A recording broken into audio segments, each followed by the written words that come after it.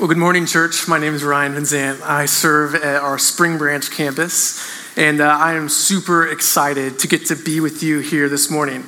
This is actually my first time to be at Cypress on a Sunday morning, and it's great. I've heard great things, but I was starting to wonder if you guys actually existed, and so this is good for me. I'm a little bit of a skeptic, but it's good to be here. And thanks, Johnny. I heard the crowd was interactive. I don't know if that's just Johnny or if that's all you guys. But I was expecting it to be or feel a little bit different in here. But I think what I'm really struck by this morning as we worship is what's similar. And it's that core, radical focus on Jesus. So thank y'all so much for letting me share in worship with you guys this morning.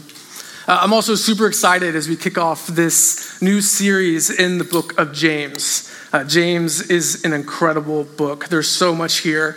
When Johnny first told me, hey, you're going to be teaching chapter 1, my first thought was, okay, how many weeks do I have? Because this passage is so dense. There's so much here that's rich. And so I'm going to do my best. We're going to read it. We're going to try to go through it all. But really the challenge for you this week is going to be going back through this, reading it, letting God speak to your heart and stir up in you. But I really think James is such an incredible book for this moment in the life of our church. Right? James is writing pretty early on after Jesus has gone. And it's this time of turmoil for the early Christians. We read in Acts 8 how the Christians are there in Jerusalem and how persecution breaks out, starting with the death of Stephen, one of the church leaders, and persecution just hits. And in that, it says that the Christians, they scatter out from Jerusalem and they settle in different towns of Judea and Samaria. But just think about this, man. They've been attacked, right? They faced trial and persecution. They've scattered. Now they are disconnected from their community. They're disconnected from their leaders. And they're settling in these new places, having left behind communities and possessions, their homes. Maybe they've lost family members. Certainly have lost friends. And they're just trying to find a new normal with this new faith that they have. It's a perilous time for the Christian faith. And it's into that James writes. And I think chapter 1 in particular is a great passage for right now. And as I've been reading it and studying it this week, it's just called my attention to a few patterns in my life from this last year. And I think there were patterns that already existed, but something about the last 16 months or so had the effect of turning up the volume. I've heard it said that whatever people struggle with, they've tended to struggle with more in this last year. And if you'd asked me, Ryan, did you experience many trials in 2020? I just said, yeah, I experienced a lot of trials, a lot of different trials. But as I've thought about it, it's not so much that I experienced a bunch of different trials. It's more like I experienced one trial with just some commercial breaks, right? Like those moments where you're like, all right, like I've learned, I've figured it out. God, thank you for this difficult circumstance. Let's move on. And then something happens, and then I'm like right back where I started. And I read a lot in this last year and spent a lot of time in scripture. And I kept feeling like God was calling my attentions to the same thing like every few weeks. Like I'd read something and be like, oh man, that stings, that hurts. I need to start living that. And I would dwell on it for a few days and then I'd forget, I'd move on. And then God would call my attention like right back to that same lesson. I don't know if y'all have ever been in this season where it just feels like you're stuck on repeat, where you have your trials, your circumstances, or what God's speaking to you in his word. It just feels like it's the same things over and over again. It's frustrating. It's like, God, I get it. I'm ready to move on. And I think a lot of us are ready to move on. And in James 1, there are two words that really stand out. And they are enduring and persevering, or endurance and perseverance. And we hear those words and we often think about moving. We think about how far can you go? How far can you push yourself past your limits? And what's interesting about these words in the Greek, and I'm not a Greek expert or anything, is that they both have the same root word. And it's the word meno. It means remain or abide. So when Jesus says, abide in me or remain in me, that's the word he uses. Or in the book of Acts, when Paul remains in his house for 2 years, same word.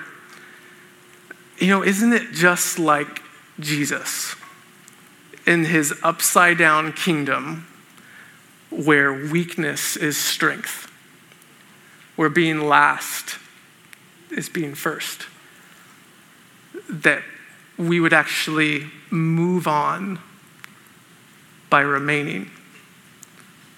That's where we're heading this morning.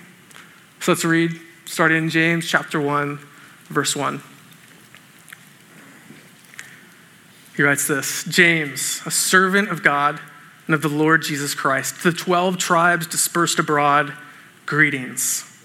Consider it a great joy, my brothers and sisters, whenever you experience various trials, because you know that the testing of your faith produces endurance.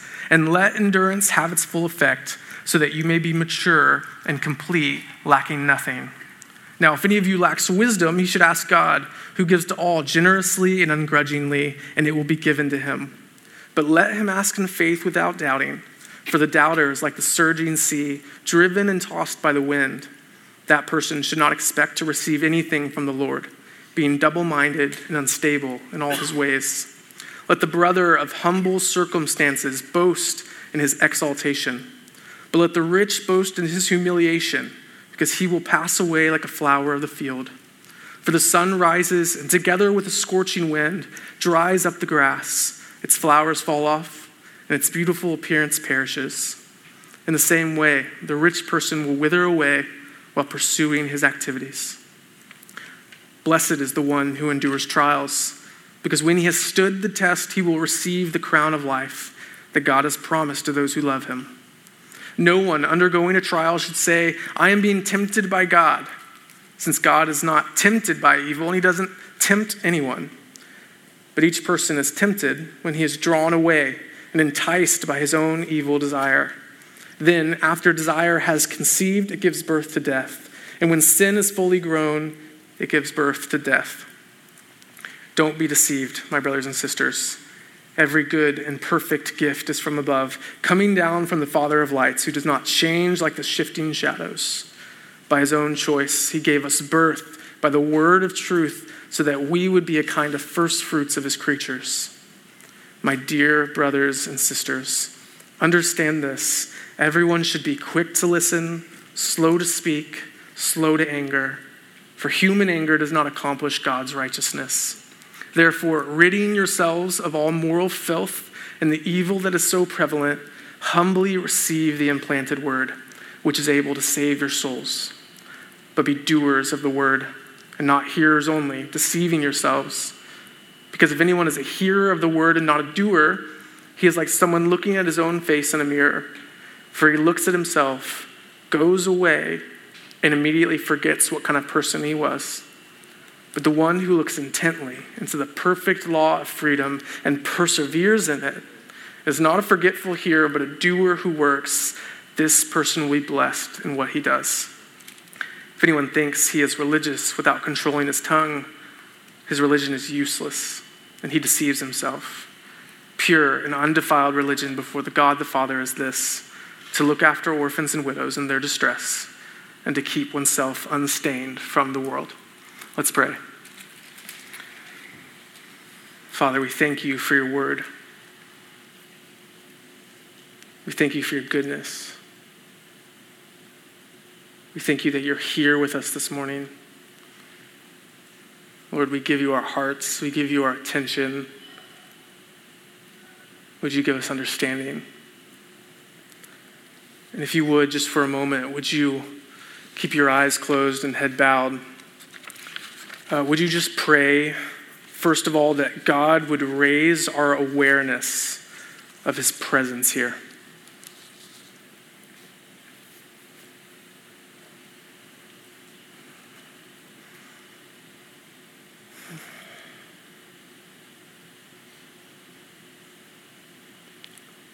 Second, would you pray that God would raise our expectations for what his word can accomplish?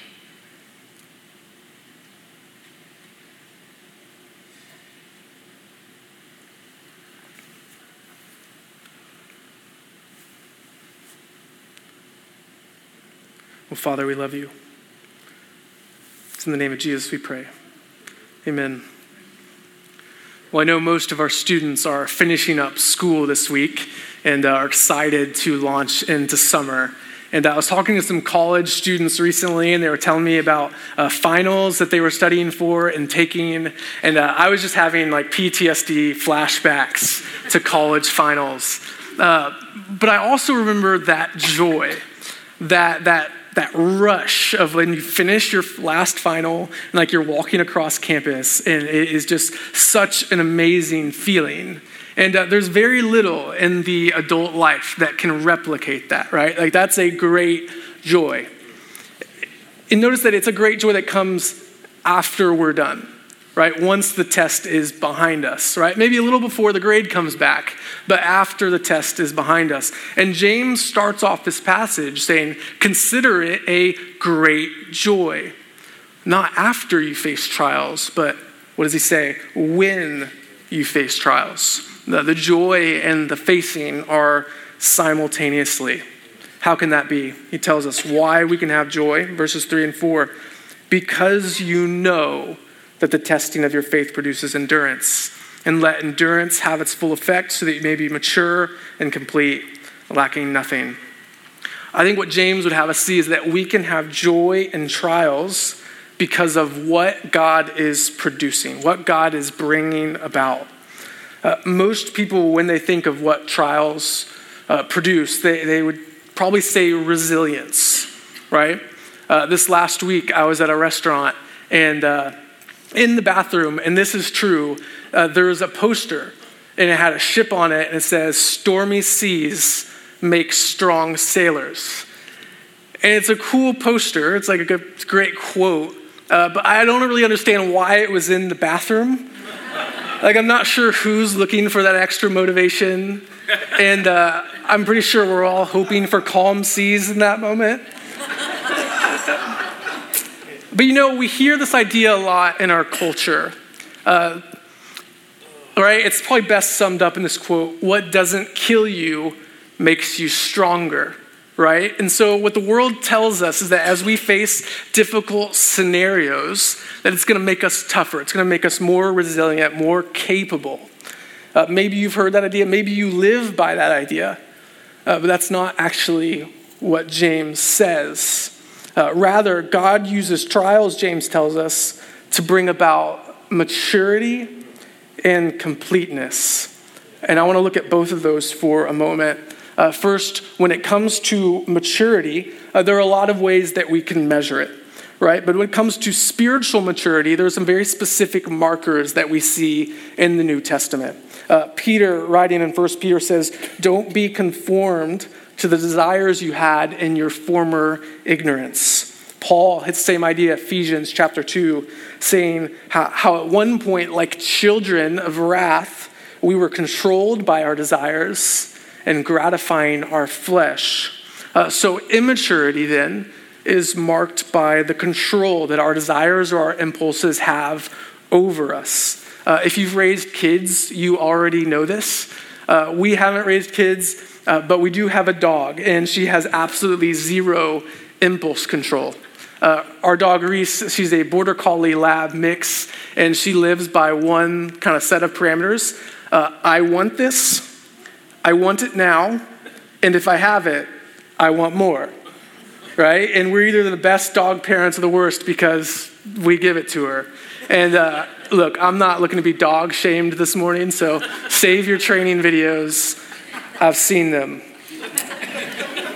But here's the thing, maturity produced by trials then is such that we are free from the control of our desires. The second thing trials bring about for us is completeness. And he tells us what that means. It's lacking nothing. Simply put, nothing is left behind. Nothing is left on the table. And I imagine that's a really encouraging word for people who have just left so much behind as they've spread out from Jerusalem because of this persecution. And I think in life, when we face trials, there's often this element of loss of what we've left. But James would have us see that God is using this trial to produce completeness. That we are able to receive, we are positioned to receive all that God desires for us to have. So trials then aren't designed to make us tougher. Their purpose is to make us more satisfied, more mature in our desires, and complete, equipped with all that God wants us to have.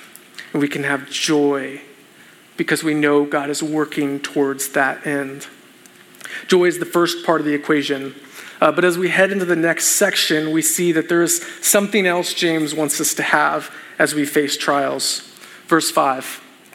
Now, if any of you lacks wisdom, he should ask God, who gives to all generously and ungrudgingly, and it will be given to him.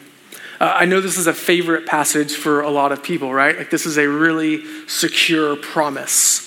And while I do think it applies generally, right? Like wisdom in our workplace, wisdom in raising kids, wisdom in navigating relationships, I think what James specifically wants us to see is that we need wisdom to understand how God is working in trials.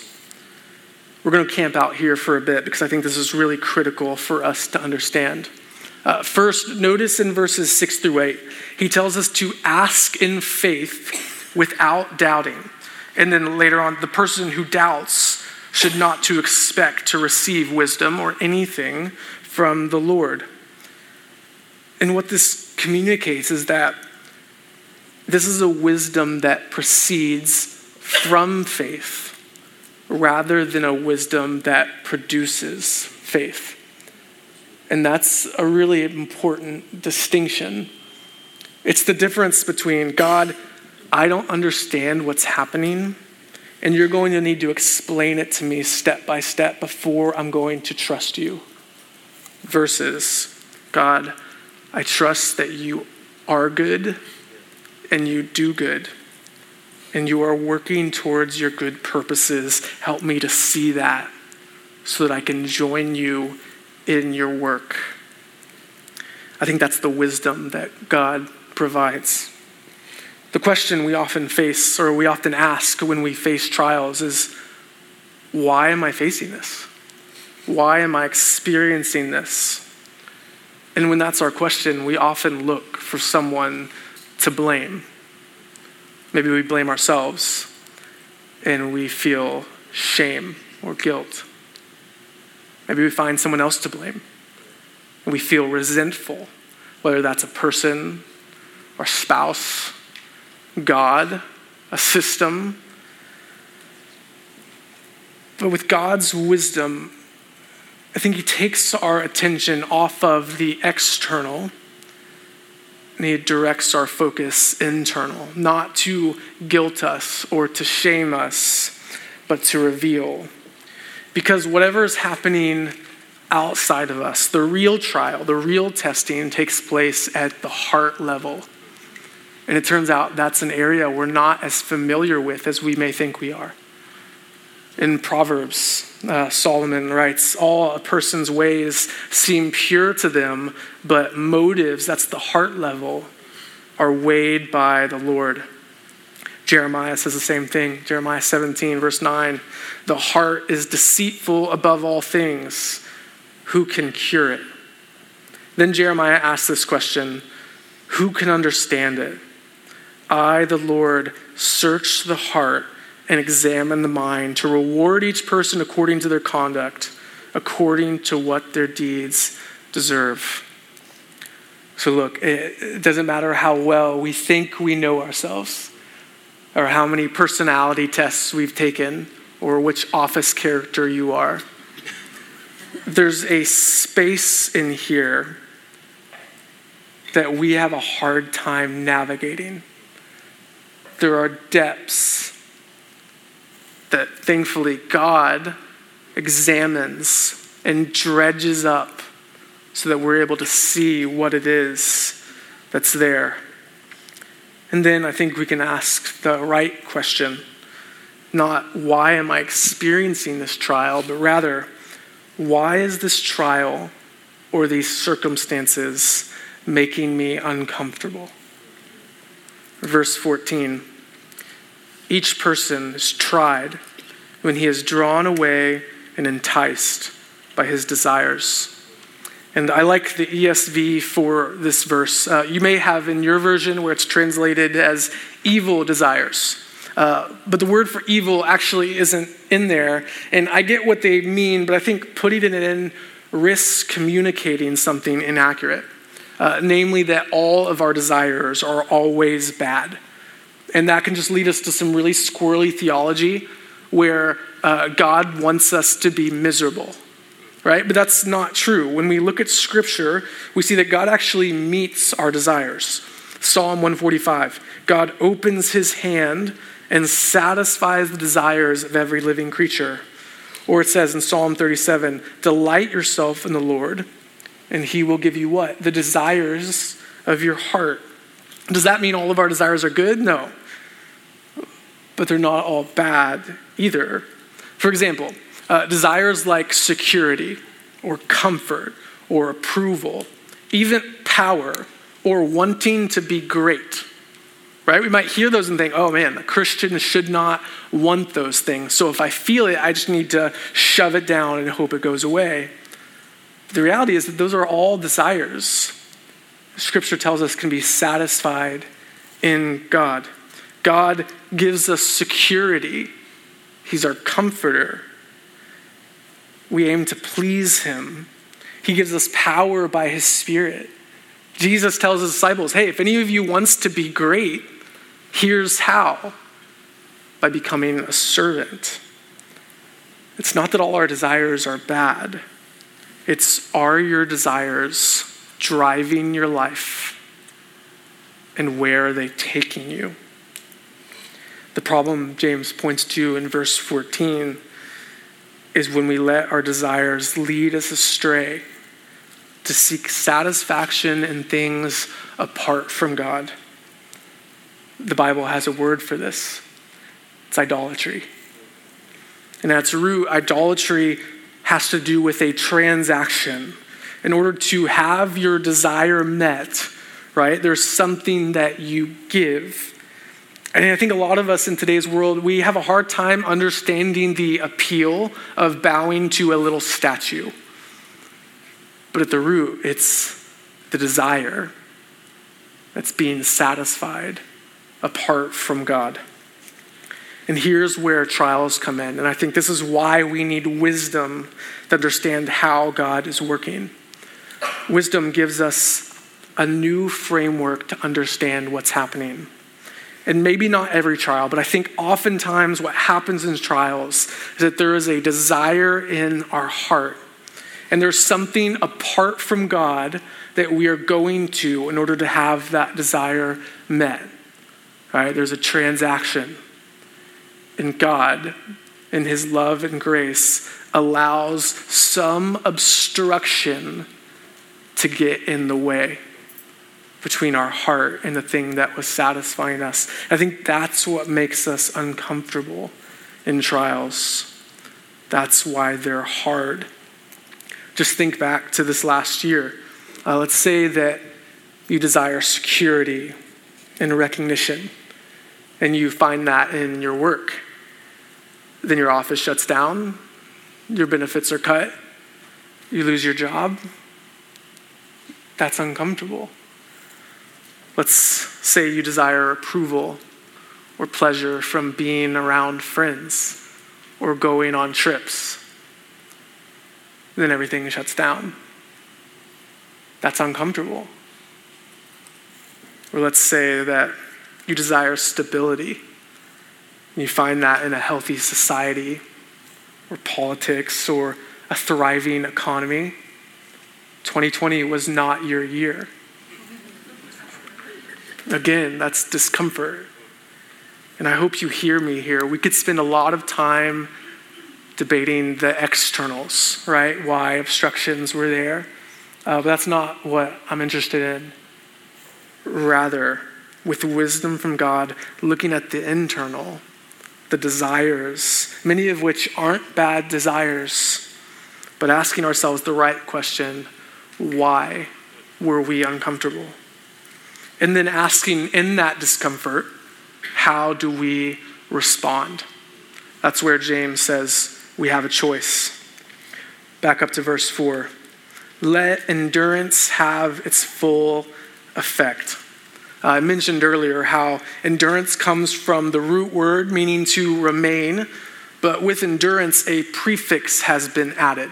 It's hupomeno, to remain under. If we want to let endurance have its full effect, we must remain under the discomfort of whatever's blocking our desires from reaching the thing that was satisfying us. That's not easy. But with God's joy and God's wisdom, we can evaluate our desires from God's perspective. And then we can direct them either to be satisfied in or surrendered to God. Satisfied because God meets that need, or surrendered to because he doesn't have that for us at this time. Paul is a great model for this. 3 times he prays to God to take away a trial that he is experiencing. What's his desire? It's to be strong and effective in ministry. It's not a bad desire. But God refines him by revealing that his desire for strength in ministry is not satisfied in himself or his own power. And so he redirects his desires to be satisfied in God, who is his strength. And you know what happens after Paul redirects his desire? The trial doesn't go away. The obstruction is still there. But for Paul, the trial was done. And that's the thing, as God redirects our hearts, the obstruction doesn't always leave, but the trial will be over. Remaining under trials is hard. More often than not, rather than remaining under, what we're tempted to do is to shove down, to reconnect with that thing that's been satisfying us, to find a way around the obstruction, or to find another idol, something else that will satisfy us. Another way we shove down is by distracting. I think that's why I read so much this last year. I read books that I purposefully avoided reading in high school, and I liked them, right? We just put our heads down, we distract, we watch the latest show or series, and just wait for that obstruction to pass and for things to go back to normal. So what I want to challenge you in this week, and I think the slide's up already, is to ask some questions. And what you can even do is grab a piece of paper and you can write it here. Ask God to show you, hey, what is the trial that I faced in this last year? You can start in March and just work your way forward month by month. Asking God, what is the desire that I was looking to have met? And where was that desire being met? And Lord, as I look in your word with wisdom, can that desire be met in you, or does it need to be surrendered? That's how we remain under. rather than shoving down. You know, if you're really brave, you can even go further back. The trials of the past 10 years, past 20 years. Here's the thing. If that idol still holds command in our heart, the best case scenario is that God in his loving grace will allow that obstruction to return so that we can endure and grow. We endure with joy and wisdom, remaining under rather than shoving down. And then James calls us to persevere. Thinking back to those early first century Christians, as they're dispersed from Jerusalem, they're disconnected from community, as well as from the teaching of the apostles, right? That's a huge transition. And we know that faith is always at risk when there are transitions. We see this a lot with students as they head off to college. I know here at Cypress, there's a good number of you who will be leaving in the next few months and heading off to school. Others of you, you're 1 year away, 2 years away, 3 years away. And, we see often as students are packing up and they're heading off, they're making a choice when it comes to their faith. Am I going to take this with me? Or am I going to leave this at home? And as the early Christians scattered throughout Judea and Samaria, away from their spiritual parents, the question I imagine they are asking is, how do I hold on to, how do I grow in this faith that I've received? I think that's why James writes, starting in verse 16, "Don't be deceived, my brothers and sisters. Every good and perfect gift is from above, coming down from the Father of lights, who does not change like the shifting shadows. By his own choice, he gave us birth by the word of truth, so that we would be a kind of first fruits of his creatures." Then verse 21, "Therefore, ridding yourselves of all moral filth and the evil that is so prevalent, humbly receive the implanted word, which is able to save your souls." I think what James wants them to see is that wherever they are, God's word is what births and nourishes spiritual life. And notice how James lays out the connection between them and the word. The word is not centralized in a place or in a person. It's not in Jerusalem. It's not in Peter or John or James. The word is implanted in them.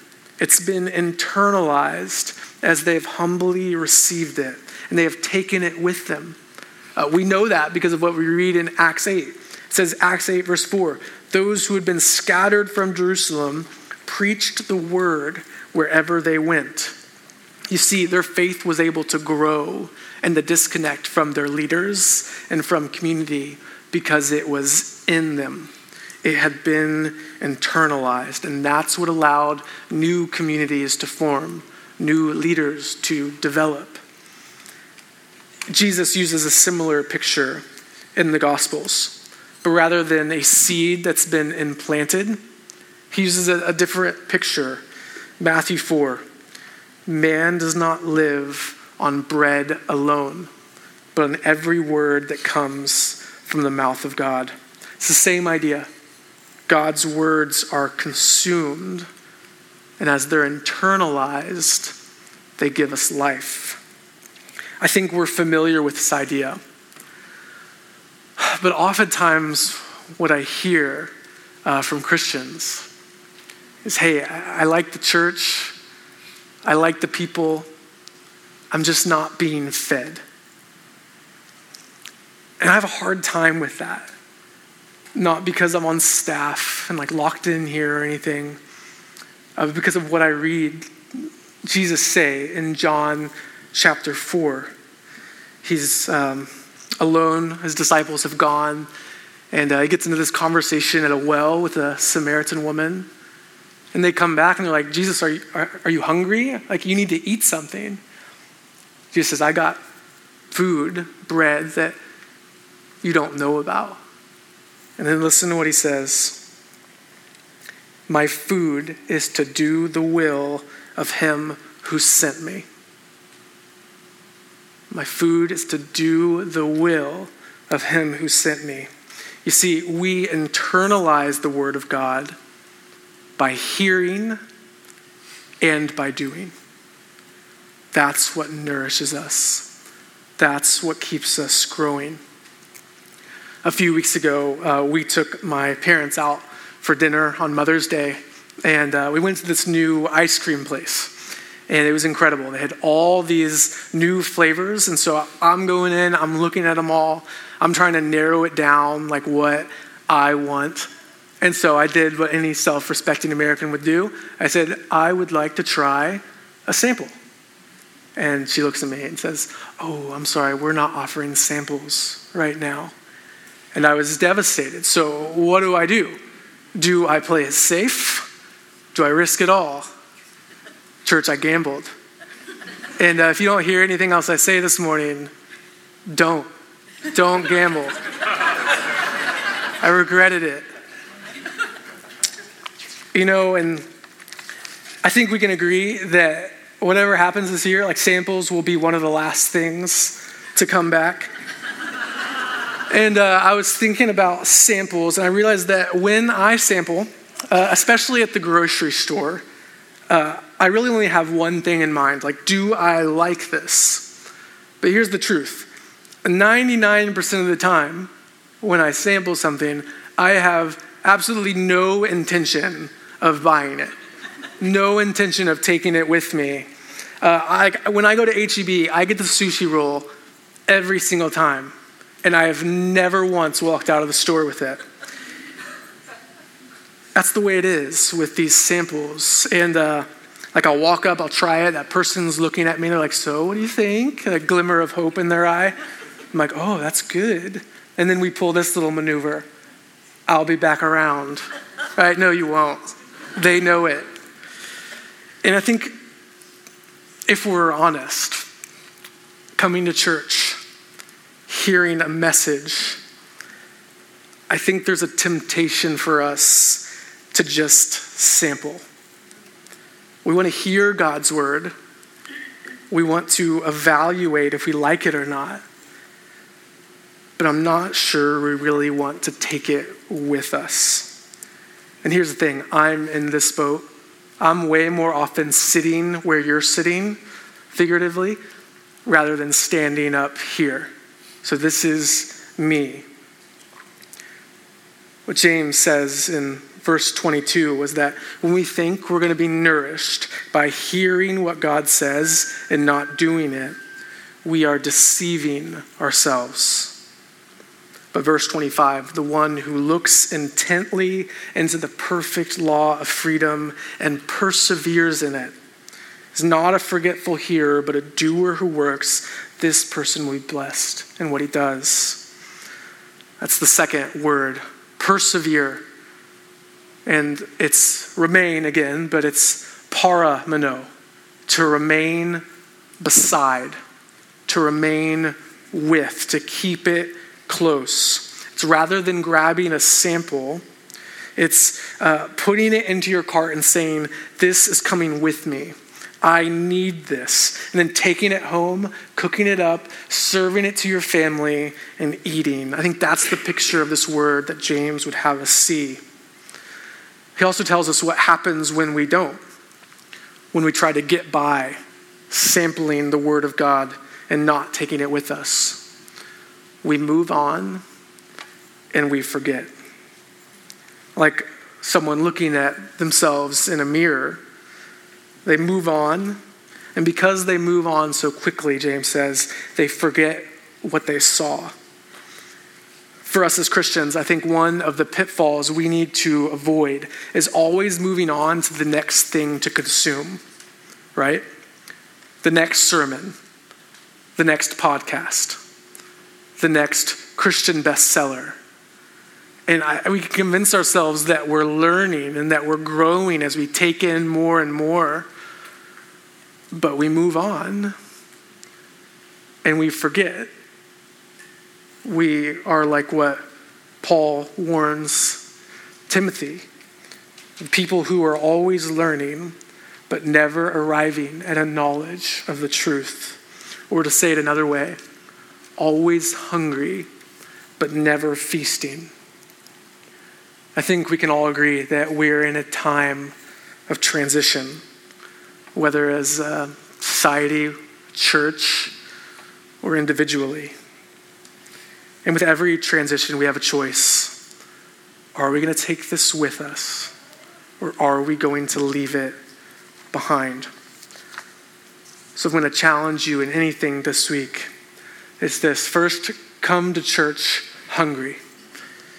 1 Peter, he writes, chapter 2, verse 2, like newborn babies, long for the pure milk of the word, so that by it you may grow in salvation. Come to church hungry. I was thinking the last few days, what would this actually look like? And I was reminded of a sermon that was given pretty early on in the church. In fact, the Christians that James writing to, many of them would have been there and heard as Peter stood up, filled with the Holy Spirit, and preaches the word of God. And it says in Acts that they are cut in their heart. And they ask, brothers, what do we do? That's what hunger looks like. As teachers, we want to, give you clear steps, give you clear instructions to follow through with. But the response has to be birthed out of a hunger. And that hunger can only be produced by the Holy Spirit. So this week I want to challenge you, pray, ask God to make you hungry for his word. And then take it with you. If you don't want to carry your Bible, print off James 1. Put it on note cards. If you have a spare 15 seconds, just take it out, read through it. Give it your attention. Because what happens when we give something our attention, we start to notice it around us. If you've ever been in the market for a new car, you know this. You start noticing cars all over the road. Or if you're trying to paint a room in your house, you notice paint colors. Or if you're preparing a wedding and you go to a wedding, you're noticing the table settings, the silverware, everything, right? As we look at James 1 this week, as we feast on it, the Holy Spirit's going to call our attention to our circumstances and our choices where this applies. That brings us to kind of a second challenge, and that has to do with what it is we actually do when we gather here. I don't know about you, but at our house, Sunday is meal prep Sunday. We make one or two meals, we eat one, and then we box up the rest for the rest of the week. And that's what we're doing here. This isn't just a meal. This is also a preview of what you're going to be eating this week. So I invite you, read James 1, soak in it. Preview James 2, come hungry, come ready for meal prep. So as we close out, there's a few songs I've been listening to on repeat this last week. One of them is The Blessing, right? Which takes, if you haven't heard it, it takes these words from Numbers. May the Lord bless you and keep you. May his face shine upon you and give mercy to you. And I love that idea of receiving blessing from God. My family knows that I love receiving things. I loved gifts growing up. I grew up in a time where kids' game shows were really popular. And the best thing you could get in a kids' game show was a shopping spree, right? Where you get 10 minutes in Toys R Us to get everything you can, just shoving it all in your cart. And I would actually be up at night in bed, stressed, wondering what I would do if I won a shopping spree. How do I make sure I acquire all that it is that I want to acquire and don't leave anything behind on the shelf? And I read Ephesians chapter 1 where he writes that we are blessed in the heavenly places by every spiritual blessing in Christ. And I ask God, how do I make sure with this shopping spree mentality, how do I make sure that I get it all? How do I receive all the blessing that I could possibly have? Twice in this passage, James calls our attention to blessings that we receive. Verse 12, blessed is the one who endures trials. In verse 25, the one who perseveres in God's word will be blessed in what he does. I'm going to close with this. I don't know how you do presents in your house, but in our house growing up, there's only one way. You sit on the couch, close your eyes, and you have your hands out, and you wait to receive. And I think that's the posture that James would call us to. As we endure trials, as we persevere in God's word, we sit, we remain, and we receive. And you know what? That's not a place that we'll really want to move on from. Let's pray. Father, we thank you for your goodness. We thank you for this morning. God, we thank you that you're here. Would your work accomplish your purposes? It's in the name of Jesus that we pray. Amen.